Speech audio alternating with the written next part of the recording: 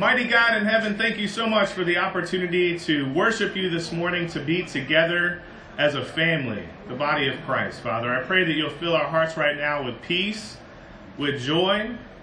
Allow us to celebrate eternity together right now, Father. I pray that you'll help us to accept your vision for how you describe us, God, as more than conquerors. Help us to accept that. Help us to understand that as disciples, to be totally holy and righteous in your eyes, all we have to do is confess our sin, God. And we're made new. Help us to be excited about your promises, to be filled with gratitude just to be in your kingdom, Father. Thank you for your Holy Spirit that makes us new every day, that refines us. Thank you for the hope that we have, that one day we won't be bonded by suffering of any kind. There'll be no more pain. There'll be nothing like that, Father. Just jubilant celebration, Father. God, I pray that we can start thinking like that even now.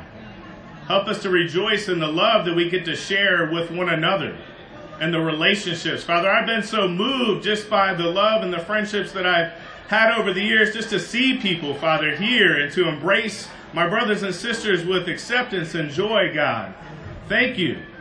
Father, I pray that today you'll help everybody leave here with a sense of purpose, with some tools. Help everybody to leave here confident in you.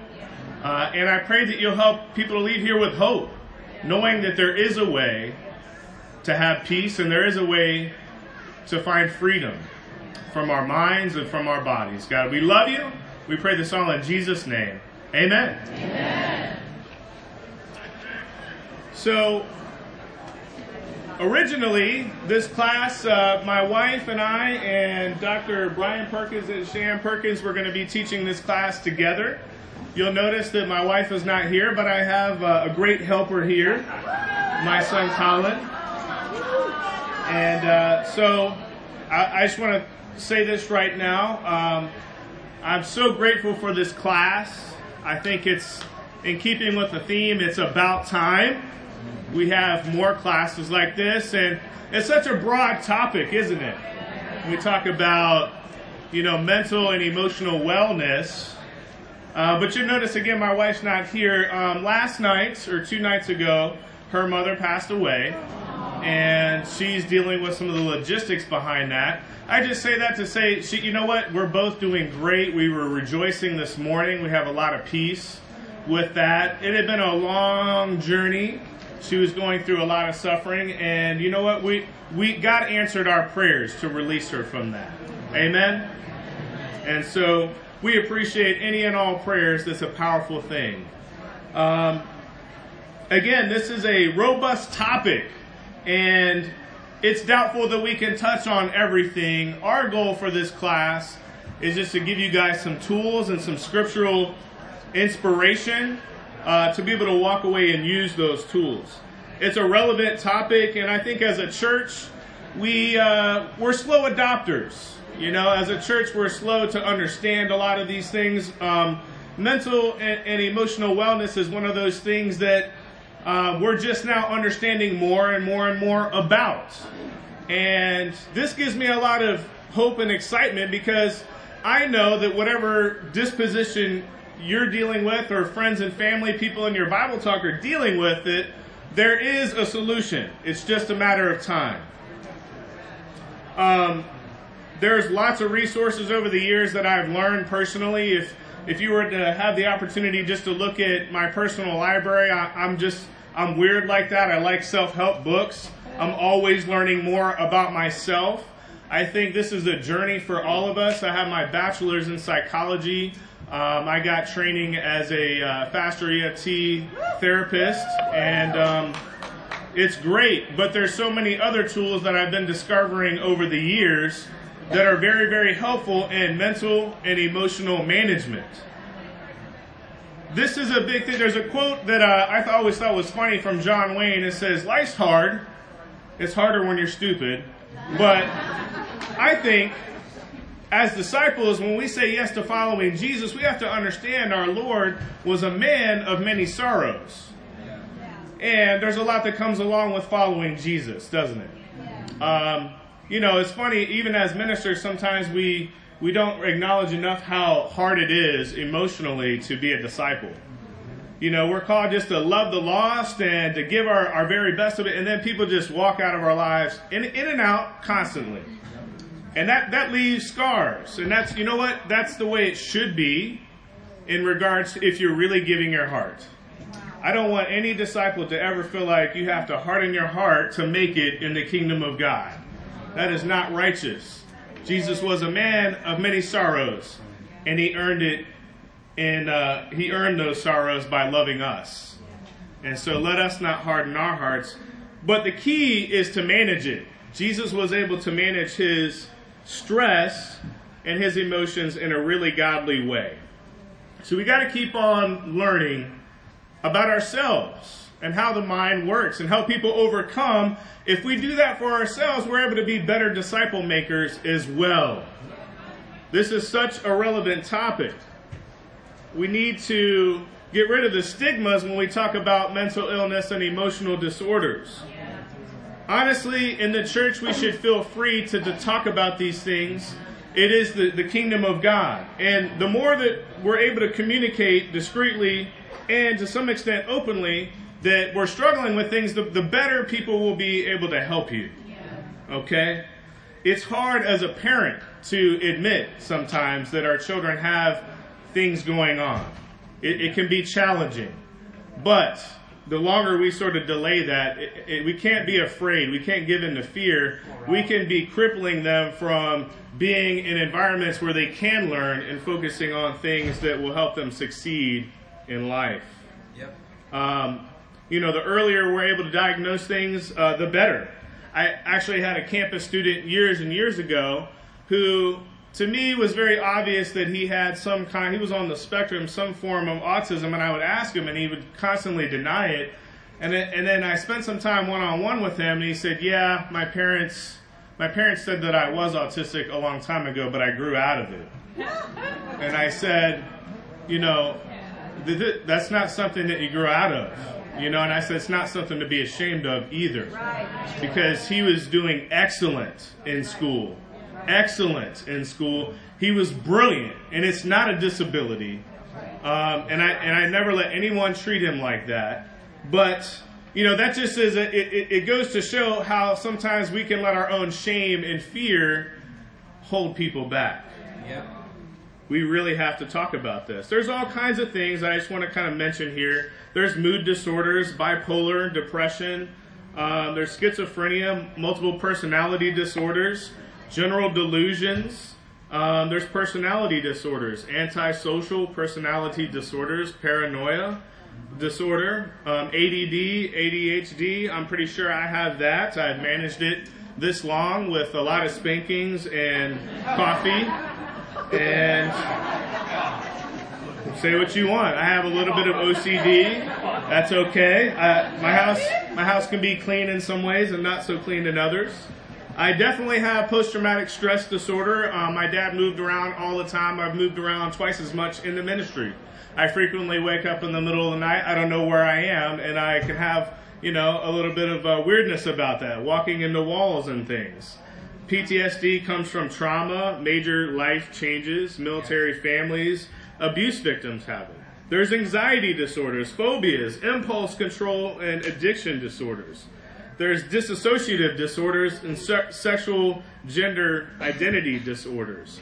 1 out of 4 people in America has one of these.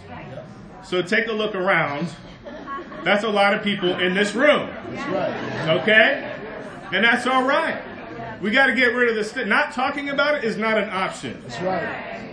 And if you're not willing to talk about it, I will say this. As a minister, I know how this affects people. It is almost near impossible. If we're unwilling to manage these things, it will manage you. I promise.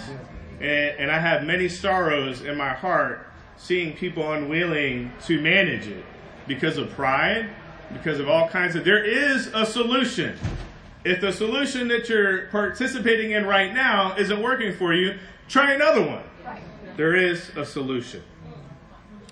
and all these things, you can still have them and be incredible disciples of Jesus. I know a lot of people in the full-time ministry that have some or multiple forms of these things. It's all right. We have to be willing to work with it. All of these, now keep this in mind, no one's born like that. Right. Okay? Right. Stress and traumas produce these things. Stress and traumas produce and keep these things alive and active. So we have to learn how to handle the traumas and manage our stress in a righteous way. Identifying these things is key to the church. If you let people know that you have some of these things, it helps them to understand not to treat you the same as everybody else. And that doesn't change the standards in the Bible. Go to Luke 13 for me real quick. And I want to talk about this principle here. Luke 13. Again, a very relevant question. In verse 23, it says, someone asked him, Lord, are only a few people going to be saved? He said to them, make every effort to enter through the narrow door, because many, I tell you, will try to enter and will not be able to. This is one of the fairest standards of equality I have ever heard. Fairness. Now, I want to talk about this. I've never been accused of being soft on the scriptures or anything like that. If you know me personally, you know that's not true. If you're able-minded and able-bodied, your every effort is a lot. And Jesus expects that from you. If you have something going on that is going to keep your every effort from looking different, then your every effort looks different. Can I say that? Yeah. Your every effort looks different. I assure you, your every effort, if you've been a disciple a long time, at 19, looks very different at 42.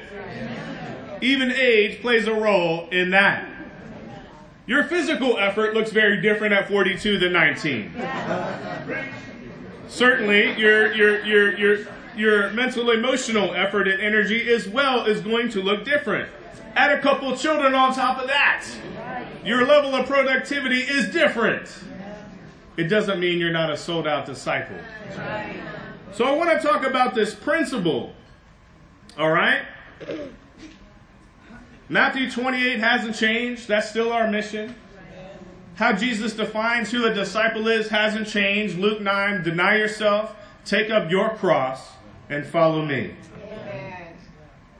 But we have to understand that if an individual is struggling with any of these disorders, let's say somebody's struggling with anxiety disorders and they're told in the church culture, no, you got to go on double dates. If you're asked, you just got to do it.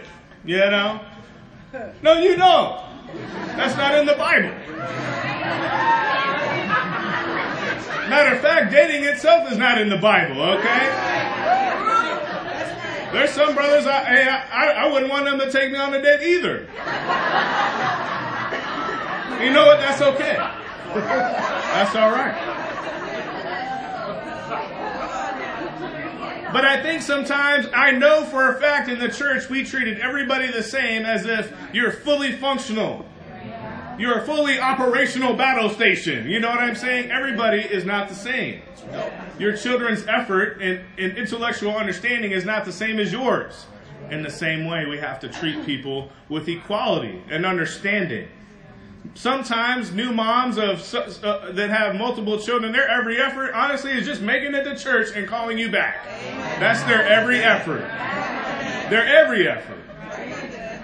Just to be able to read a couple verses and pray. That's their every effort. And if you think that Jesus didn't treat people like that, you're mistaken.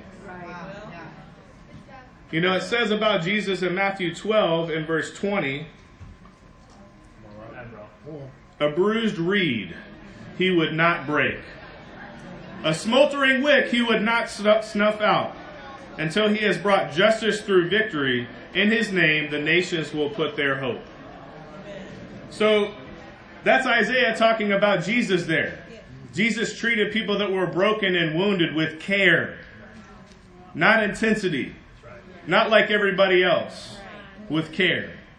In fact, There are several examples in the New Testament where people were so broken and wounded, he had to heal them, and he sent them home, and they wanted to follow him.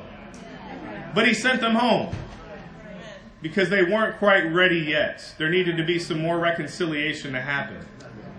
And I'm sure they followed him later because they were overwhelmed with his power and his love.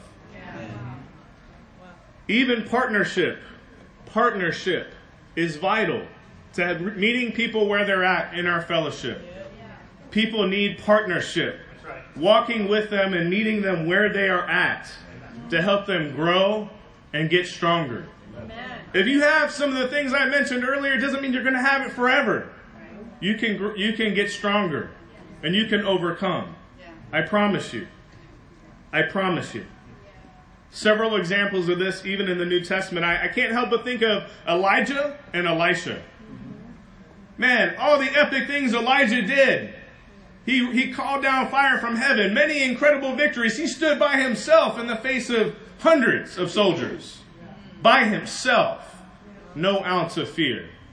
And just by the threats of a queen. He didn't even see her face to face. Just by the mere threat, for some reason, he was paralyzed by fear. He wasn't just paralyzed by fear. He went to a tree in the middle of the desert and begged God to die. We got words for that today. He struggled with some anxiety disorder. You know, he was severely depressed. He didn't even want to leave. God had to send an angel to touch him twice to give him the strength just to stand. This is one of the greatest prophets the world has ever known. Let's talk about treating people with care. We all need partnership. So what does he do? Well, God sends Elijah on a very long prayer walk just to get his mind right and to get him moving again. That was his every effort. He didn't send him on a journey. He just says, man, go to this mountain. He went to the mountain and God didn't even tell him what exactly he was looking for. And he didn't really find anything. He just sent him on a mission, go walk and talk. Just let's get that going. And then come on back. So he walked all this way in the desert. And then he sends him Elisha. He needed him. Elijah needed Elisha to remind him who he was again. And Elisha benefited when Elijah got his faith back. He benefited. They both benefited. We see this in 1 Timothy as well. It's all about this. Paul is breathing life and boldness and faith and courage into Timothy. Timothy definitely struggled with some fears and anxieties as a young leader. And we know in the church there's a lot of traumas that can happen. People fall away. There's deaths. There's kind of normal life trauma, but then there's the trauma even in the church. But you got to lead through that. It ain't over until Jesus says it's over. Let's rejoice. Amen. You don't have to have a perfect life. There's something to rejoice in today. Amen. If it's just that good food you ate, then rejoice. Amen. If it was a great hug, then rejoice. Yes. If your heart got moved from a song, then rejoice. Our destiny is in heaven. But Paul says some strong things to Timothy. Don't let anyone look down on you. Why? Because he let people look down on him. He said you need to be a great example in everything. In everything. And people will follow you. Partnership is so key. The Luke 13 passage, there's sort of two extremes I just want to talk about in making every effort. On the one hand, there's being tolerant due to ignorance. In the church, a lot of people can be very ignorant about mental illness. Okay? There's no judgment there. I'm not trying to put anybody down. But it's something we don't understand very well. Right. And then, there's kind of being too tolerant due to ignorance. Right. So on the one hand, we need to not treat people that are weaker as if they're strong. We talked about that. On the other hand, there are folks that they use their mental illness and their disposition to be unrighteous. Yeah. And there is a very big difference between somebody struggling with a mental illness and a disorder and somebody that's just choosing to be faithless. Right. And somebody choosing to be rebellious and flat out mean and mean-spirited towards other disciples. Yeah. Now that really makes me indignant. I got to be honest with you. When I see good-hearted disciples being taken advantage of and abused because people are just mad, or they, we're not punching bags. We take enough from the world. We don't need to do that to one another. It's unacceptable. Not acceptable at all. We cannot allow there to be a growing increase of deceit, isolation. We can't allow unwholesome talk and behavior, divisiveness. We can't allow, you can be suffering from really serious depression, but you still got to communicate. You can't not communicate for months and months on end and just say it's the depression. That's not the depression. That's just being lazy and not managing it. Can I say, because if you're that depressed, you stop managing it. Remember what I said. If you don't manage it, what's going to happen? It's going to manage you right out of the kingdom, I promise you. No exceptions. There is so much power in the body of Christ. There's so much power in the Holy Spirit. Consider these passages. As we fight to be patient and understand one another, there's got to be still good fruit even in your weak disposition. Philippians 1, verse 27, it says, whatever happens, conduct yourself in a manner worthy of the gospel of Christ. Disorders are not an excuse. Conduct yourself in a manner worthy of Christ. We understand your every effort looks different. And that's okay. I accept that. And we can help you. But it is not a reason to sin against each other. Hebrews 3, 12 through 15.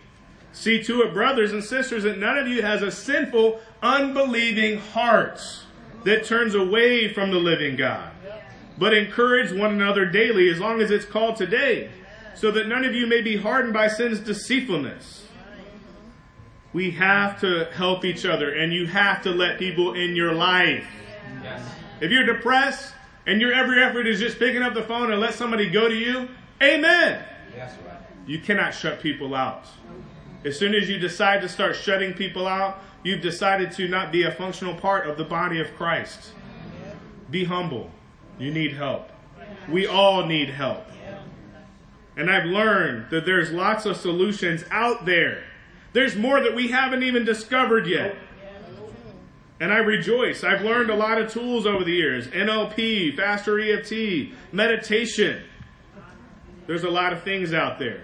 But I've seen people give way to much, much criticism in their disorder and faithlessness. We have to rebuke that, because the faithlessness too will spread. It will kill you spiritually. It is unacceptable. We have to meet people where they're at. I want to talk just about a few practicals here, okay? We got to, first off, just identify the stressors in our lives. What is producing so much stress in your life? Because if you can't identify it, you can't manage it. You got to be able to identify it and really be honest with yourself. What's going on? And we also have to accept that, if we're really stressed and we're depressed or you're angry, whatever your disposition is, you are spreading that in your entire household. You're not the only one that feels it. It is contagious. They feel your tension. They feel your unresolved frustration. All of that. It's not just words, but it comes through in actions. It comes through in emotions and body language. This stuff, it can be very toxic. So we have to identify it. If there's sin there too, we have to identify that. Look for solutions. Secondly, we got to manage it. We got to manage the stress and emotional triggers every day. Jesus even says, look, don't worry about tomorrow. Today is enough. They worry about today. Okay? We got to find righteous ways to de-stress. You got to reassess your routine. If your routine and you're not in control of your schedule, it's in control of you. Routine is good. Routine helps us to manage our stress. You got to get outside and get more sunlight. That helps too. Now this is a huge one. Time alone to meditate and pray. I cannot emphasize that enough. Jesus himself did it every day. Luke 5, verse 15, it says he often withdrew to lowly places to pray because he was always around demanding crowds and disciples. That was his habit. That should be our habit. I'm concerned about this because even as a church, you look at your church calendar. Go ahead and take a look at it. Plus, you got your own calendar in there. And then when you got kids. And then you and your wife are entertaining yourselves right into bed, and you do it again, 7 days straight. Where's the time to process? Where's the time to reflect? There's no peace because you don't have it. You're not giving yourself any time for peace. Yes, sir. How can you experience gratitude if you can't even take time to think? You have to do this. Use positive music without words. Go somewhere by yourself. You got to learn to make peace and release negative thoughts and experiences throughout the day and forgive people. Yes, sir. You have to learn to understand the power of reconciliation. We are called to be ambassadors of Christ. There are people that have sinned against you that you have not forgiven. And you are carrying the penalty for that around in your mind and in your heart. This happened to me the other day. I'm wrapping it up here.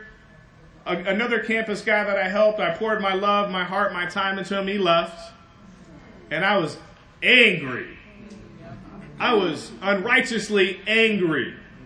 And I said things to him that were wrong. I didn't curse. Wow, look at me, I'm so righteous. But I told him, you're not welcome to ever come back. I don't want to see your face again. And if I do, you're not going to like it. And I started to realize, did I just put a wall up there where I wasn't? That's not my job to put that wall up there. And I know I wasn't in a good way. And then I realized it wasn't just that person. It was every guy that I had helped. There's a compounding effect that I hadn't reconciled. And so I started making a list. Everybody that ever fell away. I was like, you know what? I'm going to call. I've sinned against you. Called them all. Messaged them. I'm sorry. I've said things. I've sinned against you. And it has opened up lots of doors.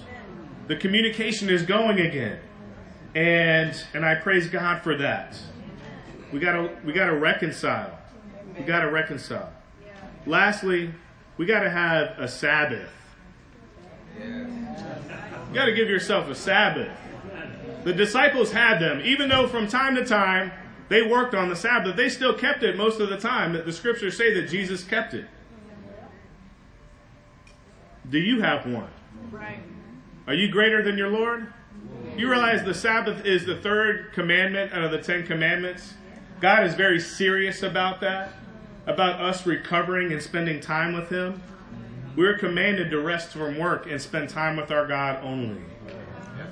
We got to do that. And if even putting out all these things into practice, if you have to go seek some professional help, some guidance outside of the church, then go do it. That's part of you making every effort. That's part of you managing it.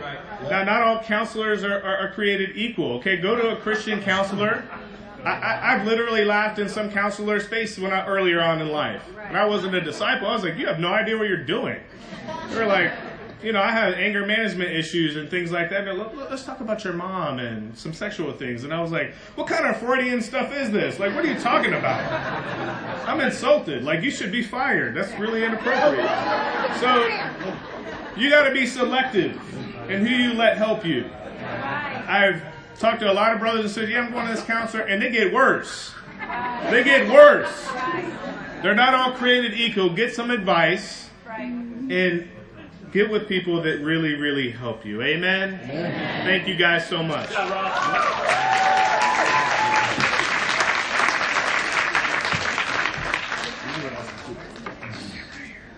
So we wanted to come in just to share.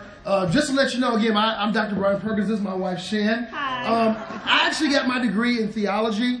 But what's interesting is this topic of mental and emotional health is a very huge thing now in seminary, and many people are going to get their degree in that. Actually, Shan went back and she got her master's degree in Christian counseling. Yes. And it was one of those things that everybody's like, we need more of those. Yes. So we just wanted to share from a standpoint of trying to understand emotional management and then some tools that we can use to help one another. Yes. Yes. As my husband said, basically what made me decide to go back to school, because what I felt was I was converted to the campus ministry, was trained, raised up on how to disciple people. That's awesome. I don't ever want to take that away. Right. What I realized later on in life, that I didn't have all the skills or the tools equipped to help the people that God had placed in my life.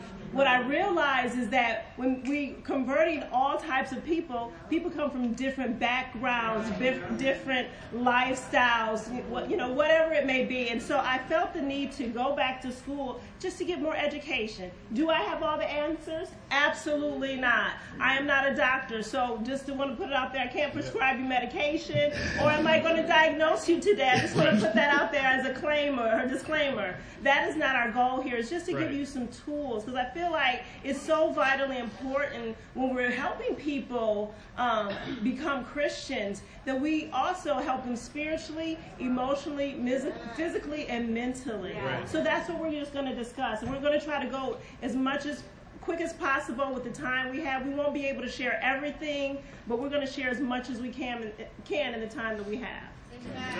All right, so one of the things that we have seen in the years of being involved in the ministry is the list that Rob listed out before. I believe I've seen just about all of those things. I've seen people with various levels of depression, with various levels of cognitive disability, or with various levels of mental health. And here's the thing. So for me personally, this is a very real thing.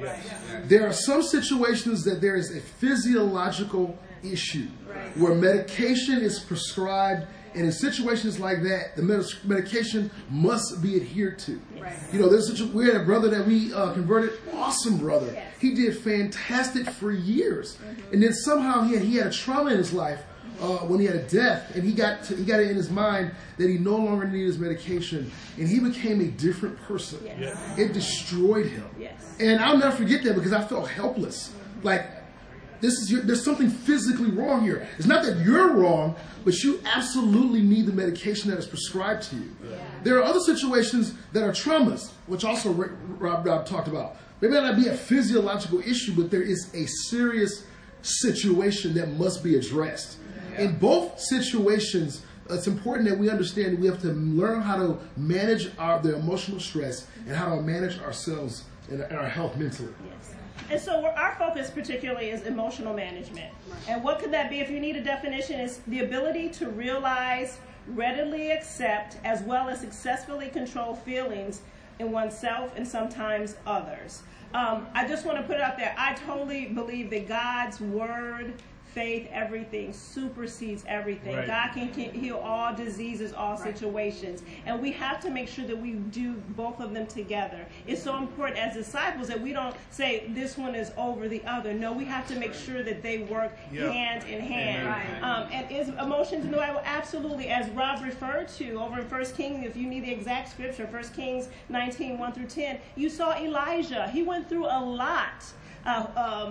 With many wars and even battles, even Jezebel, that would stress anybody out. But he was emotionally exhausted, and the only way for him to manage it was to listen to God's word, to listen to God's voice. And we've got to make sure that we do that. When God is saying take care of yourself, he's just not only saying spiritually, but he's talking about emotionally, mentally, physically, or whatever it may be, financially. And so we've got to remember to make sure that we do that. And so that's how we know that we're in a good place when we're managing it and not just letting it take control of us. Amen. So just wanted to share a little bit about this. There's some tools that you can have both to learn to manage yourself, but also to learn to help others, whether they're your children or there's people in your life. There's people who have anger issues in the Bible, like Moses had some anger issues, and I heard him. So did Jonah. There's people who have some really depressive issues, like Jeremiah, the weeping prophet. What's important to understand is that we can train some skills to help deal with emotional stress. The first thing is expression. Just building on the point that Rob said. It's important that people learn how to express what they're feeling internally. We have to learn how to say more than I don't know, I'm not sure, or I just can't. We have to give and one thing we can do is we need to be given, or we have to give our kids and people that we're working with the words to adequately express what they are feeling. If they're feeling like, I just feel weak right now, or I feel tired, or emotionally I feel drained, that's the first step. If we understand what's going on with you, it helps us to be able to help and to be able to operate with you. The scripture says in Proverbs 10:23 that a fool finds pleasure in evil conduct, but a man of understanding delights in wisdom. And for us to learn, we have to learn how to conduct ourselves. The first step is learning how to adequately express what you're feeling.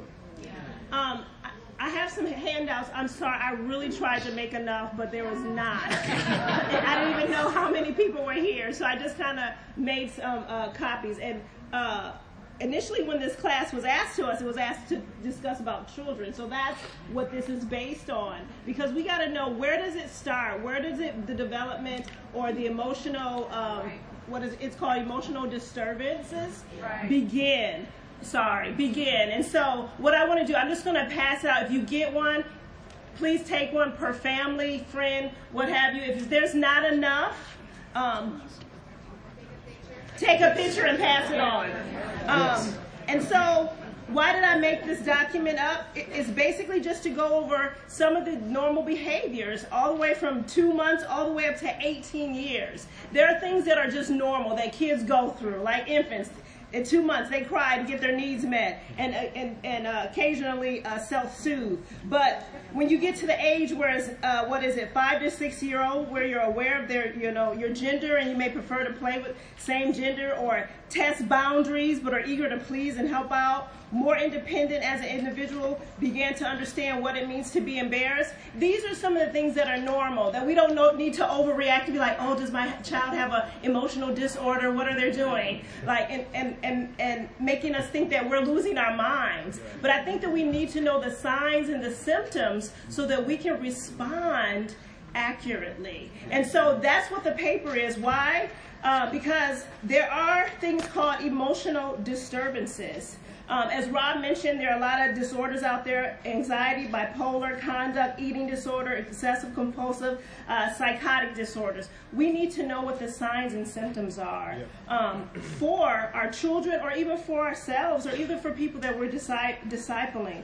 And some of the things that are considered as a disturbance is hyperactivity, which is short attention span, impulsiveness, aggressive or self-injurious behavior, acting out or fighting, withdrawal, not interacting socially with others, excessive fear or anxiety, immaturity, inappropriate crying, temper tantrums, poor coping skills, and learning difficulties, academically performing below grade level. Like, those are things that we need to be concerned about, that are considered emotional disturbances. I could go on and on, but it's so much information. But I just want us to make sure that we are aware and we're not overreacting or responding to just things that are normal. But we know the signs and symptoms to help us as individuals, whether we're parents, disciplers, friends, and so forth.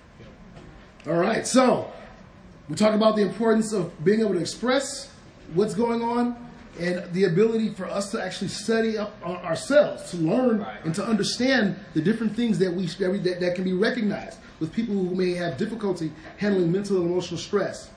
The next step actually is very simple to say, but difficult to do. And it's about listening.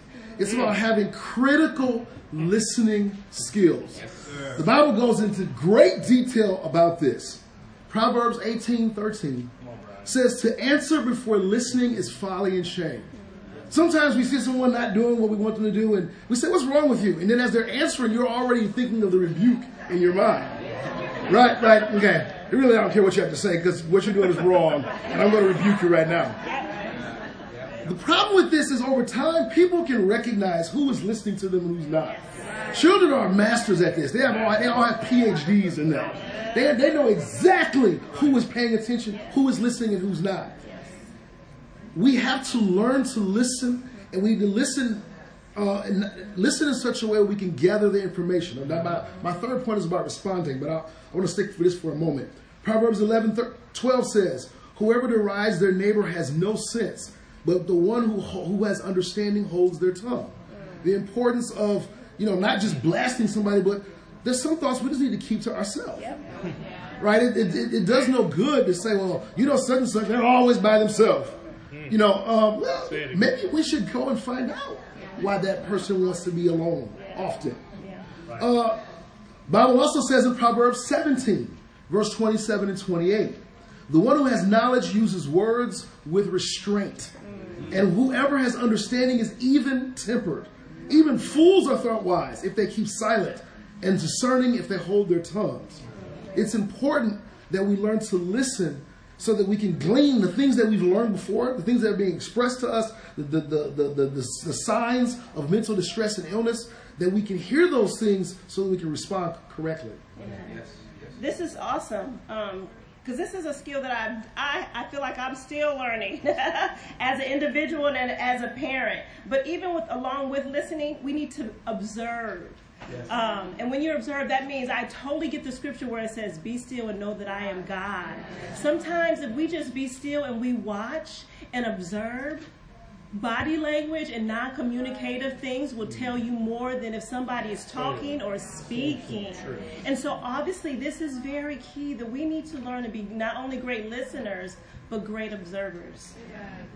And again, the things that she's talking about is all those signs, those things that key us in to there may be some distress here, there may be some health issues here that we need to pay more attention to. The third point really, we could spend all day on this, is responding. How do we respond? Someone who maybe has I'm trying to think, got family members, who has psychotic or issues that causes them to be very angry, that causes them to have outbursts. It's the natural response is, well, I'm going to yell back at you. But that is not how you respond. The Bible says in James chapter 1, verse 19 and 20, my dear brothers and sisters, take note of this. Everyone should be quick to listen. Point number 2. Slow to speak and slow to become angry. Because human anger does not produce the righteousness that God desires. How we respond to what is expressed is very, very key. Again, one of the things that Rob shared is we've messed up often in the years, by responding to people incorrectly, and it doesn't bring the situation down. It basically blows the situation up. The Bible says in Proverbs 14:29, whoever is patient has great understanding, but the one who is quick-tempered displays folly. And so in many ways, when we respond quickly out of anger, it's showing something about us. Sometimes we think, well, I was trying to help that brother and they made me sin. No, the sin was in you. It came out. That's not that person's fault. Our response is 100% our control. She said, preach it again. And so it's important that we give people the tools that they need. The reason why is because very often people who have issues in this way feel very, very helpless. I have had, one of my friends, one of my good friends, actually when I was in college, I'll never forget going away, he gave me the key to his locker that had all of his stuff. And I didn't realize that he did that because he had a plan to commit suicide. And he carried out that plan.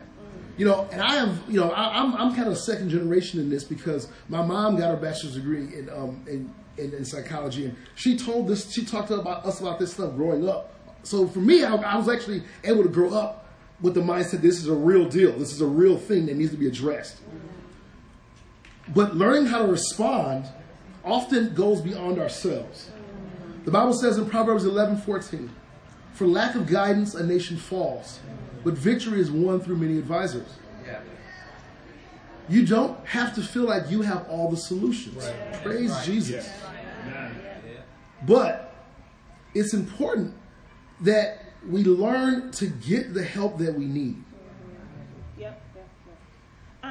Definitely this is key, and I would love to say that as a disciple I always responded righteously. But I had to learn it. There are several instances, and mainly a lot of it was in campus where I was converted, where I did respond unrighteously. But it wasn't until I matured and got educated about mental health, about just emotional health, that it really helped me to understand.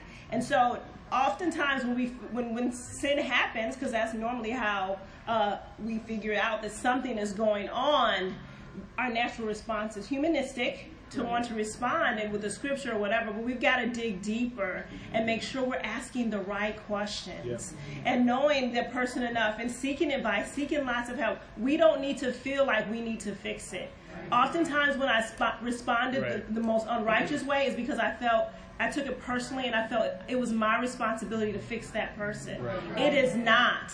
It is not our responsibility. We're there as just a friend, a confidant, a disciple, or a mentor to help guide and direct people to the right path. And we've got to make sure that we're not afraid, like Rob said and Brian said, to tell a person, wow, these are the signs. Wow, I'm concerned. I love you. However, this is way above me. And I think it's that you should seek outside help or get more advice to seek professional help. Because we don't want to tell somebody the wrong thing and be responsible if they go down the wrong path. God can change everything, but we've got to make sure that we're equipped with the right tools to help people, especially if they're coming in the kingdom and we really don't know their life and their background.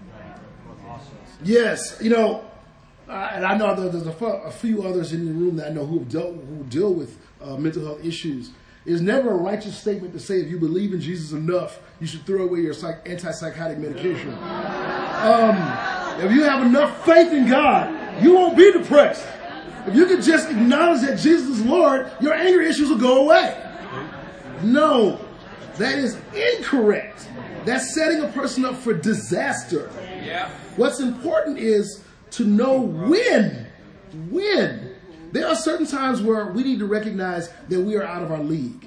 There was a situation that we were dealing with a brother who was telling a lot of women that he was having some mental health issues.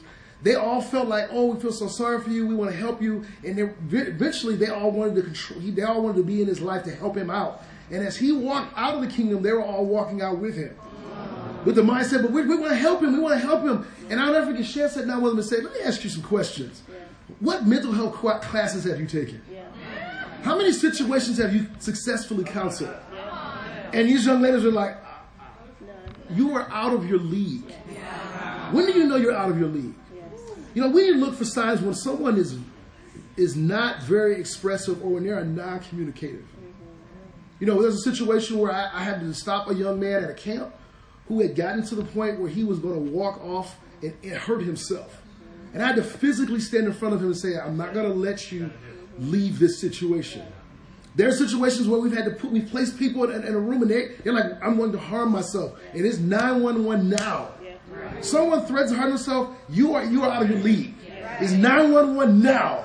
Oh, I feel better now. Nope. There's no reneging on this. You say it once, we're treating it like life and death. If they have feelings of emotional numbness, hopelessness, no joy, no pleasure. I grew up in Detroit, a very rough place. I saw people shot, hurt, and I remember I went through a time in my life where I had emotional numbness. I just didn't feel anything. It just got to the point I just couldn't do it anymore. My emotions just said, I'm done. It took to me becoming a disciple to even learn how to cry again. Being isolated and not socializing with others. People who stop being themselves. Being unconsolable. I'll never forget when me and Shan got fired from Detroit. There was a time in my life where I felt like I was in a cave. Like when David was out in the desert. And I remember there was just a cycle of anger, hurt, and just sadness. And it just went over there. I was angry. I was hurt. I was sad. And I couldn't get out of it. I felt locked. Somebody says, go share your faith. I'm like, I want to, but bro, I don't even want to talk to me right now. Cutting, doing self-harm, and talking or attempting suicide. All these things are definitely key. And so we definitely need to make sure that we definitely get help. How do we know when to get help? Is with the people that are in our lives. We need much, much accountability. That's another way that you respond, making sure that you are not isolating yourself or allowing people to isolate themselves. Get someone who's close to you, who knows your character, who knows your behavior, and knows not to leave you alone, and who is going to encourage you to do the right thing rather than let you do whatever you want. That's a very dangerous place to be in. Our last point before we can do some Q&A here is about forgiveness. Yes. The Bible says in Colossians 3:13, bear with each other and forgive one another. If any of you has any grievances against someone, forgive as the Lord forgave you. You know, when dealing with this situation, there's two people that we need to forgive. When we can easily be offended by people who have difficulty managing their emotional distress. It is just like Rob said, it is a product that actually goes throughout the house and affects everyone. And understanding to forgive someone can be very difficult because we can take people's misbehavior very, very personally. Sometimes it's even aimed right at us. But understanding that forgiveness is for you. When we bottle things up, it hurts us. We don't hurt a person when we say, I'm not forgiving you. You're hurting yourself. Yes. But also, the importance of learning to forgive ourselves. You know, if we have been privy to these different issues, emotional difficulties, and we've hurt other people, it's important that we also learn to forgive ourselves. To know that at the foot of the cross, everything is even, and that God is eager to want to forgive and accept us. Amen. So with that, I want to conclude because I don't want to keep talking. I just wanted to mention some good books that were great resources for me. This is a DPI or IPI. I don't know if it's still in print, but this is one book that was good. It's called Rejoice Always by Michael Shapiro and Dr. Mary Shapiro. They're really, really great counselors. So if you can get a hold of that, just to read it, just to kind of get your knowledge increased in that area, that would be great because it talks about emotional challenges. And this is one that I just found that is a key. It's called the Freedom from Depression Workbook by Lester Carter, PhD, and Franklin Minareth. So those, and obviously there's tools in here, just lots of questions and so forth. That'll be a great resource as well. Amen. So we'll just give an opportunity for some Q&A. So let me just say this first. We gave a lot of information. We asked for a bigger room with a PowerPoint. They said no, so we're in here. And we want to give you guys maybe our email address. Full disclosure. So that we can email you our notes, things we talked about today, and any other direction or resources. There are resources available. I just want to say that there are resources available.